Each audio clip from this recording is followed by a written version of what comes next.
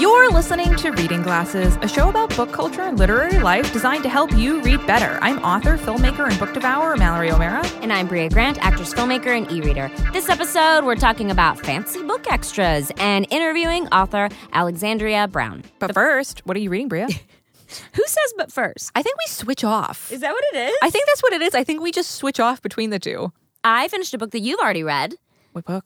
Called I'm very busy right now, and I found that something that has been easier for me to read is short stories if I'm going to read something that's fiction. And I just finished Her Body and Other Parties by Carmen Maria Machado. So good. It is really good. It's really dark short stories that range from like just like a dark sort of like retelling of urban legendy sort of things to somehow coming up with 10 different seasons of Bizarro episodes for Law and Order. Law and Order SVU. Yeah, but Bizarro ones. She has like a really bizarre take on everything. Give but me very that personal. weird shit. Would you call it weird fiction? Yeah, I would call it weird fiction, weird dark fiction. Yeah. It's definitely like is that magical hotspot for me that's like literary fiction, but also horror, but also surreal. Yeah. I would say it leans more to surreal than horror, but it definitely encompasses all of those. What are you reading? So a few months ago, my best friend, Lauren Panapinto, got me into this whole idea of tarot cards for creativity. Like not tarot cards like you're trying to tell your future or you're trying to like find out who you're going to marry or whatever, but just like as a creative prompt. Like, oh, yeah. And I got really into that, and Alan got really into that. So I've been reading all these tarot books, and the one that I'm reading right now is by she's like a titan in the tarot world. Her name is Rachel Pollack, and it's 78 Degrees of Wisdom. Oh. And it's just like a great, really well-written overview of the Rider Tarot deck and like what each card means and like the history of the tarot deck. And it's really interesting for me because as an atheist and as our listeners well know, someone who is not involved in religion at all, I've always been very aesthetically interested in the occult because I'm a weird goth chick and that's my jam. But I don't believe in any deities or like, I don't believe in like the more new agey spiritual side of it. So I was always like, oh, I can never do tarot cards and cool witchy shit because I don't believe in it. But then when Lauren got me introduced to how to be involved in it as a way that's like completely secular and like as a prompt, like every morning I draw a tarot card and I'm like, oh, this is the tarot card for leaving something behind that you need to leave behind. I'm like, okay, what in my life do I need to do that? And I'll write about it. Oh, that's nice. Yeah. So it's use it for like journaling. Yeah, it's like journaling, but also creative prompts and like every night before I go to bed, I draw another card and I write down all the things I'm anxious about during the day. And then I draw a card and like think, all right, well, how can this idea help me find a solution to all the things I'm anxious about? But if you're interested in any of that, I definitely recommend reading Rachel Pollack's books. So that's 78 Degrees of Wisdom by Rachel Pollack. And mine is Her Body and Other Parties, stories by Carmen Maria Machado. So we want to take a moment to share some listener feedback. Haley wrote in about audiobooks. I probably wouldn't have had an opinion on audiobooks about a year ago because I was a physical book person. I always found it hard to find time to read once I got out of high school and had to be an adult, so I always lamented my less than 5 books per year. I know numbers don't count, but I love reading and I always aimed for more.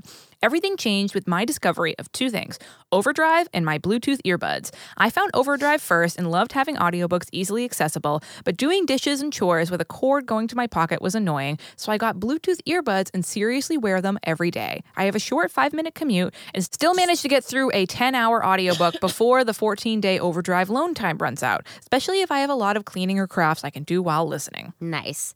Darlene wrote in with a hot book tip. Hot book tip. Hot book tip. I think we needed like a wow. Hot off the presses. When you get to the end of a Kindle book, flip past. I'm so sorry, everybody. I'm sick. And it's like, I feel like now it's like coming up. When you get to the end of a Kindle book, flip past all of the acknowledgments and about the author. Once you hit the 100% mark, there's a page that will ask if you want to post that you read it on Goodreads. Cool. Wow. I don't know if I knew that. That's a hot book tip. It is a good book tip. I had no idea. I know mine may not be connected to Goodreads, but that is a good book tip. Hot book tip. Yeah. Holland wrote in with a wheelhouse, which is World War II dark comedy. Specific. I want to know some book recommendations for that. Mythology, fairy tales, and folk tales, magical realism, dystopias, 19th and early 20th century adventures, ocean voyages for science, memoirs of interesting women, travelers, or British comedians, optimistic Victorian-era girls' coming-of-age novels, horse books. Nice. Hell yeah. Near-future science fiction, humorous genre fiction, graphic novel memoirs by immigrants, and nonfiction about creativity, productivity, leadership, and feminism.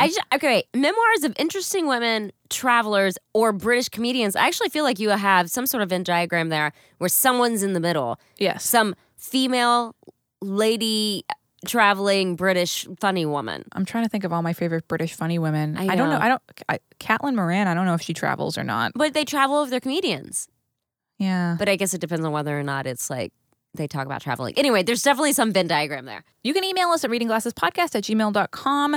If you want a list of all the books we talk about on the show delivered to your inbox every month, sign up for our newsletter, a link in the show notes. A quick bookmark. I just want to thank all of our listeners for being very patient with us.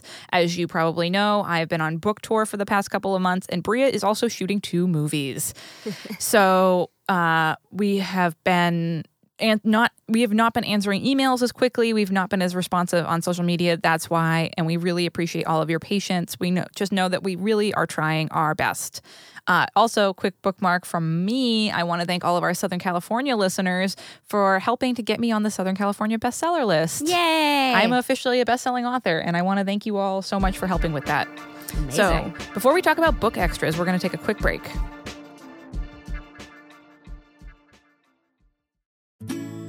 Welcome. Thank you. No problem. These are real podcast listeners, not actors. What do you look for in a podcast? Reliability is big for me. Power. I'd say comfort. What do you think of this? Oh. That's Jordan Jesse Go. Jordan Jesse Go? They came out of the floor?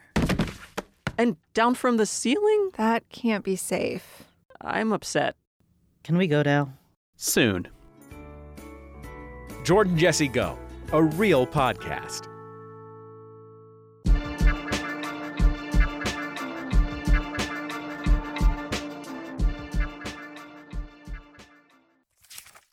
This week, we're getting fancy. Sometimes books get a little extra. You can't see us right now, but Mallory and I both have on top hats and little monocles. We're putting on the Ritz. And we have like those we have like coats, tails. Coats with tails. Yeah. Like those fancy tails. Yeah. And we're going to end this with a tap dance.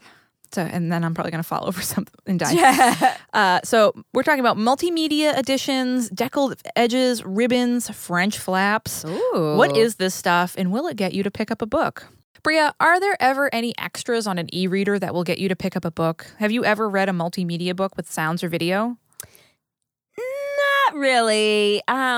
I don't know if I just don't access it or I'm not aware of it or I don't read books that have them. I will say I like a map. Like if there was a map for me to look at, I would definitely do that. Or a family tree, helpful in the books I read. I always need a family tree. Because usually there's some sort of lineage I'm supposed to be aware of. I get really stressed out about those. Well, I just like to refer back to them while I'm reading, but I think that there's other people who access this stuff more and take a look at it and get deeper into it than I do. What about you? What about you? You must have an opinion about this. Yeah, I love a multimedia book, and I know a lot of publishers don't do them because they're a lot of extra time and work. But man, I think they're the coolest thing. Like Marisha Picell's Night Film. I read that. Yeah. There was a special app that went with the book, and I didn't realize it until halfway through I was reading it, and I had to like go back and look at a bunch of stuff. So whenever you saw this bird symbol in the book, you scanned it with your phone with the app, and it gave you extra media. Like during the courtroom scene, you could hear actors acting out the scene. During a song they mentioned, you could hear the song. It was so and I read cool. that as a physical book too. Yeah. Remember that like little bird that was everywhere? No. Oh, well, if you scanned it with the app. Wow. Super cool. And you can still get it from Penguin Random House if you look up the Night Film app. Wow. But I will say, I didn't know it was there till halfway through, but knowing what I do now, if I saw a book in a bookstore that was like, this is a multimedia book, I would definitely pick it up. Wow. For sure. Yeah. I mean, books get all the fancy extras, you know?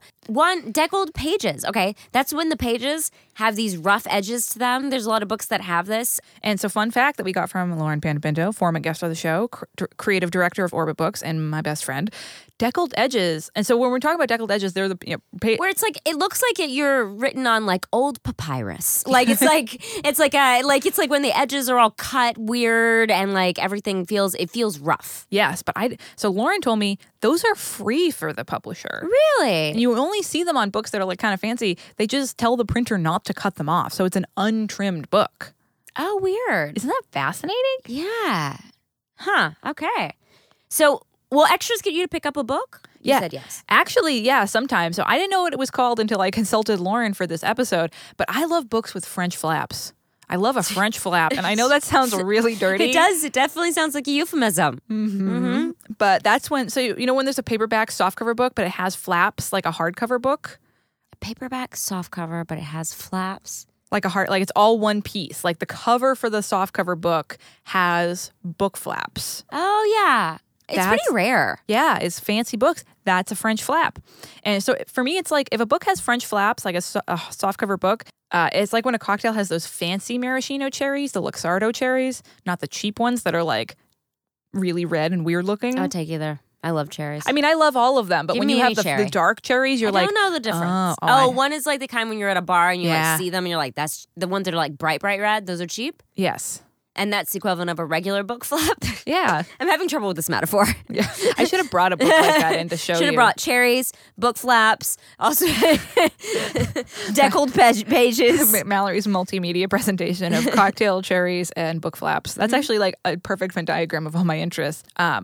So yeah, when I see a softcover book that has French flaps, I'm like, damn, that book must be good. Like, Yeah. I want to pick it up because I also love the experience of reading it. My favorite kind of book to read is a trade paperback. So if it has it has French flaps. Oh, so then it has like everything you need. Yeah. It's the best of all worlds. Oh yeah. It's not the mama bear bed. It's not the no. Who had the just right bed? Goldilocks. No. Oh, no. Incorrect. She liked that one.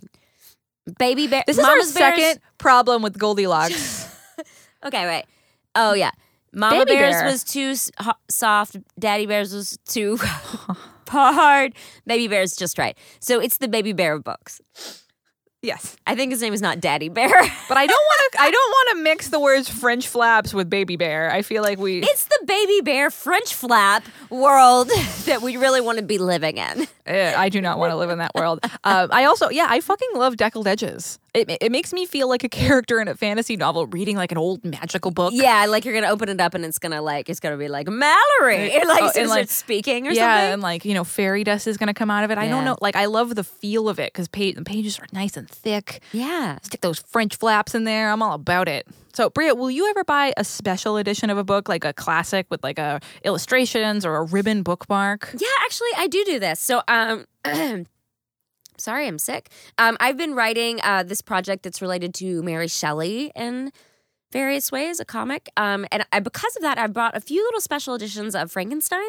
I actually weirdly didn't own a hardcover copy, like a physical copy of Frankenstein before I started writing this. And so now I own a few little pretty copies. One is just very tiny, which I think That's is the fancy part. It's just a tiny book. It's tiny. It's got like a really cool cover, but yeah, it's just small, which it's like a little fairy version of Mary Shelley book, and I love it. I bought it somewhere in Europe, but yeah. So I definitely, you can get me to buy of a classic book, especially I feel like it's like you with the creature now, like you just own so much creature stuff. I'm kind of doing that with Mary Shelley a little bit because I'm just sort of like into Frankenstein and thinking about Frankenstein, and so I keep buying like Frankenstein crap.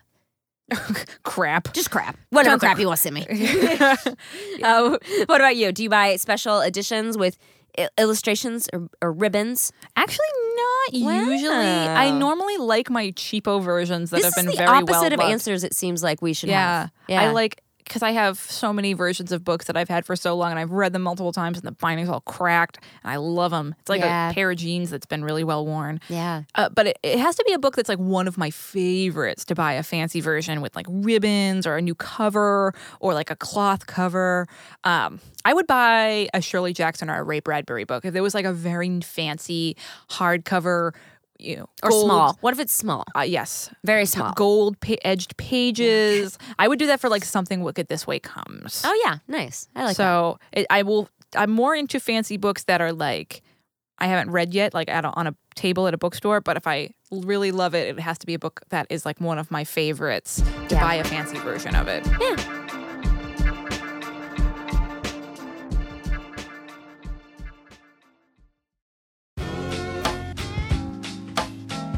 Thanks so much to the over 28,000 members who joined or upgraded during the 2019 Max Fun Drive, and to all of our monthly members.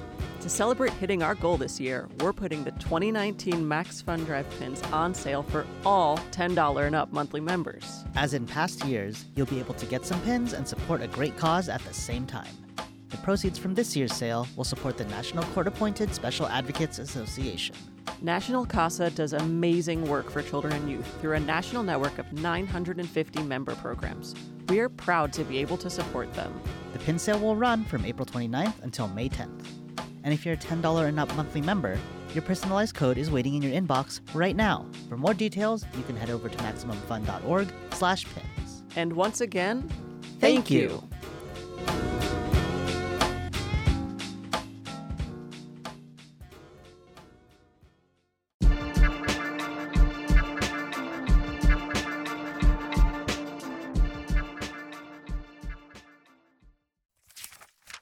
So here we are with author, writer, and librarian Alex Brown, the first repeat guest of Reading Glasses. Thank you so much for joining us. I'm very excited. I didn't realize I was the first repeat. That's very cool. Yes, we had to bring you back because you wrote this amazing book. But first off, what are you reading right now? Well, I'm actually in the middle of researching and writing a second book. So, Yay! Yes, I'm very excited about it. So because of that, my fiction reading has dropped pretty precipitously. I hear you. I'm also I'm starting a new column for Tor where I'm reading a lot of short fiction and reviewing it. So I've been sort of inundated with short fiction. That's awesome. Yeah, that being said, I just finished, I just started Justina Ireland's Scream Site, which is really good. Amy Rose Capetta's Lost Coast. It's queer witches in Northern California, right up my alley. Oh, hell yeah. Yes. Nafisa Assad's The Candle and the Flame, which I literally am on like page 1, so I cannot say anything about it, but I'm enjoying the first page. Awesome. Oh, so many good books. Oh, I got one more. Michelle Ruiz. I'm not sure how you say her last name. Michelle Ruiz Kyle. All of Us with Wings. Cool. Just got, and it's very good. That is a great group. So, speaking of great books, can you tell us about your new book, The Hidden History of Napa Valley? Yeah, so that's kind of a rambly story, but I'll try to be as concise as possible. It's mostly about people of color in Napa. There's some other, different angles like Sawyer Tannery or Napa Soda Springs, which were prominent businesses in Napa that have dwindled and died for various reasons. But it's mostly about people of color, African Americans, Chinese, Mexicans, and Braceros, and the indigenous people that lived in Napa, and the Californios that lived here when it was Spain/Mexico. And it's a history book, of course, but my intention is really to shift the narrative about Napa history. Everybody thinks Napa and they think wine and they think rich old white guys who make wine. And a very small portion of what Napa history is. And frankly, we wouldn't exist as a county without any of those racial groups that just don't get talked about. So, as you point out in the book, this is history we don't normally get to see, and like from a point of view we don't normally get to read about. What was the research process like? I mean, you're really blazing a trail in historical writing. Yeah, this was, probably much like you. I spent a ridiculous digging through old newspapers and things like that because the books that were written about Napa history just don't include the information that I need. It's, again, it's a lot of old white dudes who don't live in Napa who are, writing about wineries. And if they talked about the Chinese, it was, they were here and then they left, and it's like, well, no. So wow. I mostly had to go into the old newspapers. A lot of the local papers are digitized to the public library. So I just spent well, the whole book process was about 18 months, and I spent probably 12 of that researching, and most of that was in through the newspapers. It was a lot of as primary as I could get, and for African Americans, we had we had two black newspapers operating out of San Francisco, and those editors and reporters would come up to Napa in the 1860s and talk about life, and it was harder with the Chinese and with indigenous people, but I tried to get their voices as often as possible. So it was long and arduous, but it actually ended up being a lot easier than I thought it would be. Oh, I definitely think that research shows in the book. It is fantastic. And so are there any other parts of the country you would like to write about in this way? I probably could, but I spent so much of my life in Napa. I grew up there. I know so much about it at this point. I feel like there's a lot of stories that are left to be told there. There's so much more history to uncover. Rather than me going off and writing about other people's places, I would rather other people start writing about their places. I mean, Napa's not the only county that's got all this rich hidden history about people of color and businesses and things like that have yet to be told. I mean, you could do that with pretty much anything. So I would mostly just, rather than me going off and writing about other people, I would love to see them, other people, even historians or not, go off and dig up your local history. Do you read a lot of history? Probably not as much as people would think I do, given my master's, and I do love history. But outside of research projects, I don't often read a lot of history. I don't often have a lot of free time to do fun reading. As you know, we've talked a lot about, busy schedules and things like that. But I do love reading history. I just don't get to read it as much.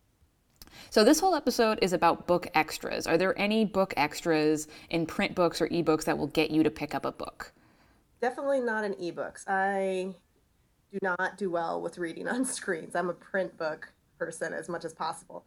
But print books, I do enjoy hardcovers. I get a lot of advanced review copies, and so they're cheaply processed and they're all paperbacks.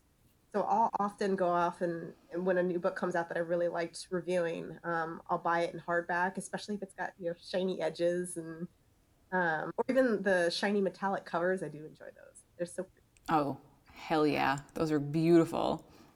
So speaking of picking up books, what is your reader wheelhouse? What subjects or tropes will always get you to pick up a book? My preference is own voices in fantasy or own voices in YA. Pretty much anything in those two, I will be guaranteed to at least be interested in it. Especially if it's own voices and YA fantasy, and those own voices are queer people of color. I don't even need to hear the title. I just need to hear those things, and I will immediately buy it. I'm always open to find something new. Let's see, what was I just reading? I just read a book of poetry by an indigenous poet called Nature Poems, which was really interesting, especially considering I don't generally like poetry. But that was fun. So that's awesome.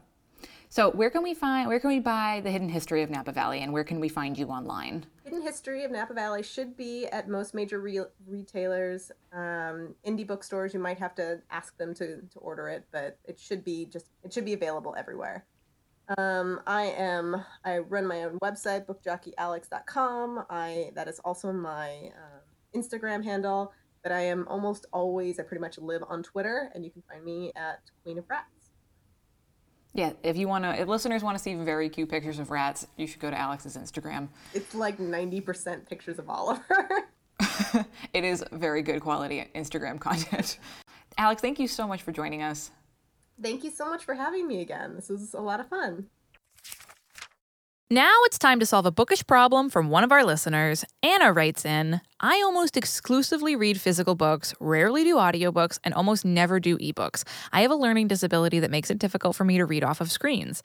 I also have some texture issues and thus cannot stand reading books with deckled edges. The one time I had to for class, I literally cut off the edges to smooth them out, but would never do that otherwise. What would you both recommend I do when I want to read a book, for instance, the library book, but that's only printed with deckled edges? Is the library book, it had deckled edges? I read an ebook version of it. Yes, it does. Oh, what do you think? So I consulted with a few people. I consulted with our friend Brazos Price, who is a librarian, and I consulted with Lauren Panapinto, who is the creative director of Orbit Books. So if it's a hardcover, you can wait for the paperback to come out. Wait for the library book paperback. Lauren said that if the hardcover is deckled, it's less likely that the paperback will be deckled. Most deckled hardcovers have normal trade paperbacks. Oh, interesting. Good to know. Yes. And if it's a deckled trade paperback, maybe it's time to try an audiobook. So, and if, you've never done audiobooks before, you're having a hard time getting into them, so you're not spending money, try getting a library card and a Libby account. Yeah. Or you can they do have like 1 free month on all these various audiobook things. Like you just try it out to see if you like it, because maybe that would solve a lot of these problems for like these specific books, especially like if there aren't that many deckled books, in the scheme of books, I feel like. Yeah. Am I crazy? Well, some books that come out like paperback original, and they'll have the French flaps, and Lauren told me that a lot of books have the French flaps to protect the deckled edges. Oh, interesting. So, but I guess my question is like, of books, like, okay, so if you subscribe to Audible or something, you get 1 book for free each month. That would probably cover your deckled edges books. Yeah. Because there's not that many. It's like 1 out of 30, 40, if that. I feel like I don't see it that often. Yeah. It's such a specific choice. Yes, it is definitely a choice. And what's funny is Lauren told me it actually costs more money for a publisher to print them without deckled edges. Yeah, that's so interesting. Yeah. I wonder why the library book chose to do that. We should ask her. Because I'm curious. But yeah, I think that this is a great idea. I think definitely thinking about audiobooks and trying to find a way where, just because you just have to replace those 1 books, right? It's physical books. Although she does say she rarely does audiobooks. We don't know why she rarely does audiobooks. Yeah, but I feel like leaning into that is a smart idea for sure. So if you want us to solve your reader problem, send it to readingglassespodcast@gmail.com. As always, we want to thank Danielle and Kathy, who run our Facebook group, and Chrissy and Rachel, who moderate our Goodreads page. Remember, if you want to show off your love of reading and support the show, you can buy Reading Glasses tote bags, shirts, and bookmarks in the Maximum Fun store. There's a link in the show notes. And if you like the show, please rate and review us on iTunes. It's really great for us and helps us reach more readers. You can email us at readingglassespodcast@gmail.com, find us on Twitter at readinggpodcast, on Instagram at readingglassespodcast, and you can always follow along on our bookish adventures using the general hashtag readingglassespodcast. Thanks for listening, and thanks for reading. The infant opened his eyes and stared. "We can put the food here," said Silas. "It's cool, and the food will keep longer." He reached into the box, pulled out a banana. "And what would that be when it was at home?" asked Mrs. Owens, eyeing the yellow and brown object suspiciously. "It's a banana, a fruit from the tropics. I believe you peel off the outer covering," said Silas, "like so." The child, nobody, wriggled in Mrs. Owens' arms, and she let it down to the flagstones. It toddled rapidly to Silas, grasped his trouser leg, and held on. Silas passed it the banana. Mrs. Owens watched the boy eat. "Ba-na-na," she said, dubiously. "Never heard of them. Never. What's it taste like?" "I've absolutely no idea," said Silas, who consumed only 1 food, and it was not bananas. "You could make up a bed in here for the boy, you know." "I'll do no such thing, with Owens and me having a lovely little tomb over by the daffodil patch. Plenty of room in there for a little one.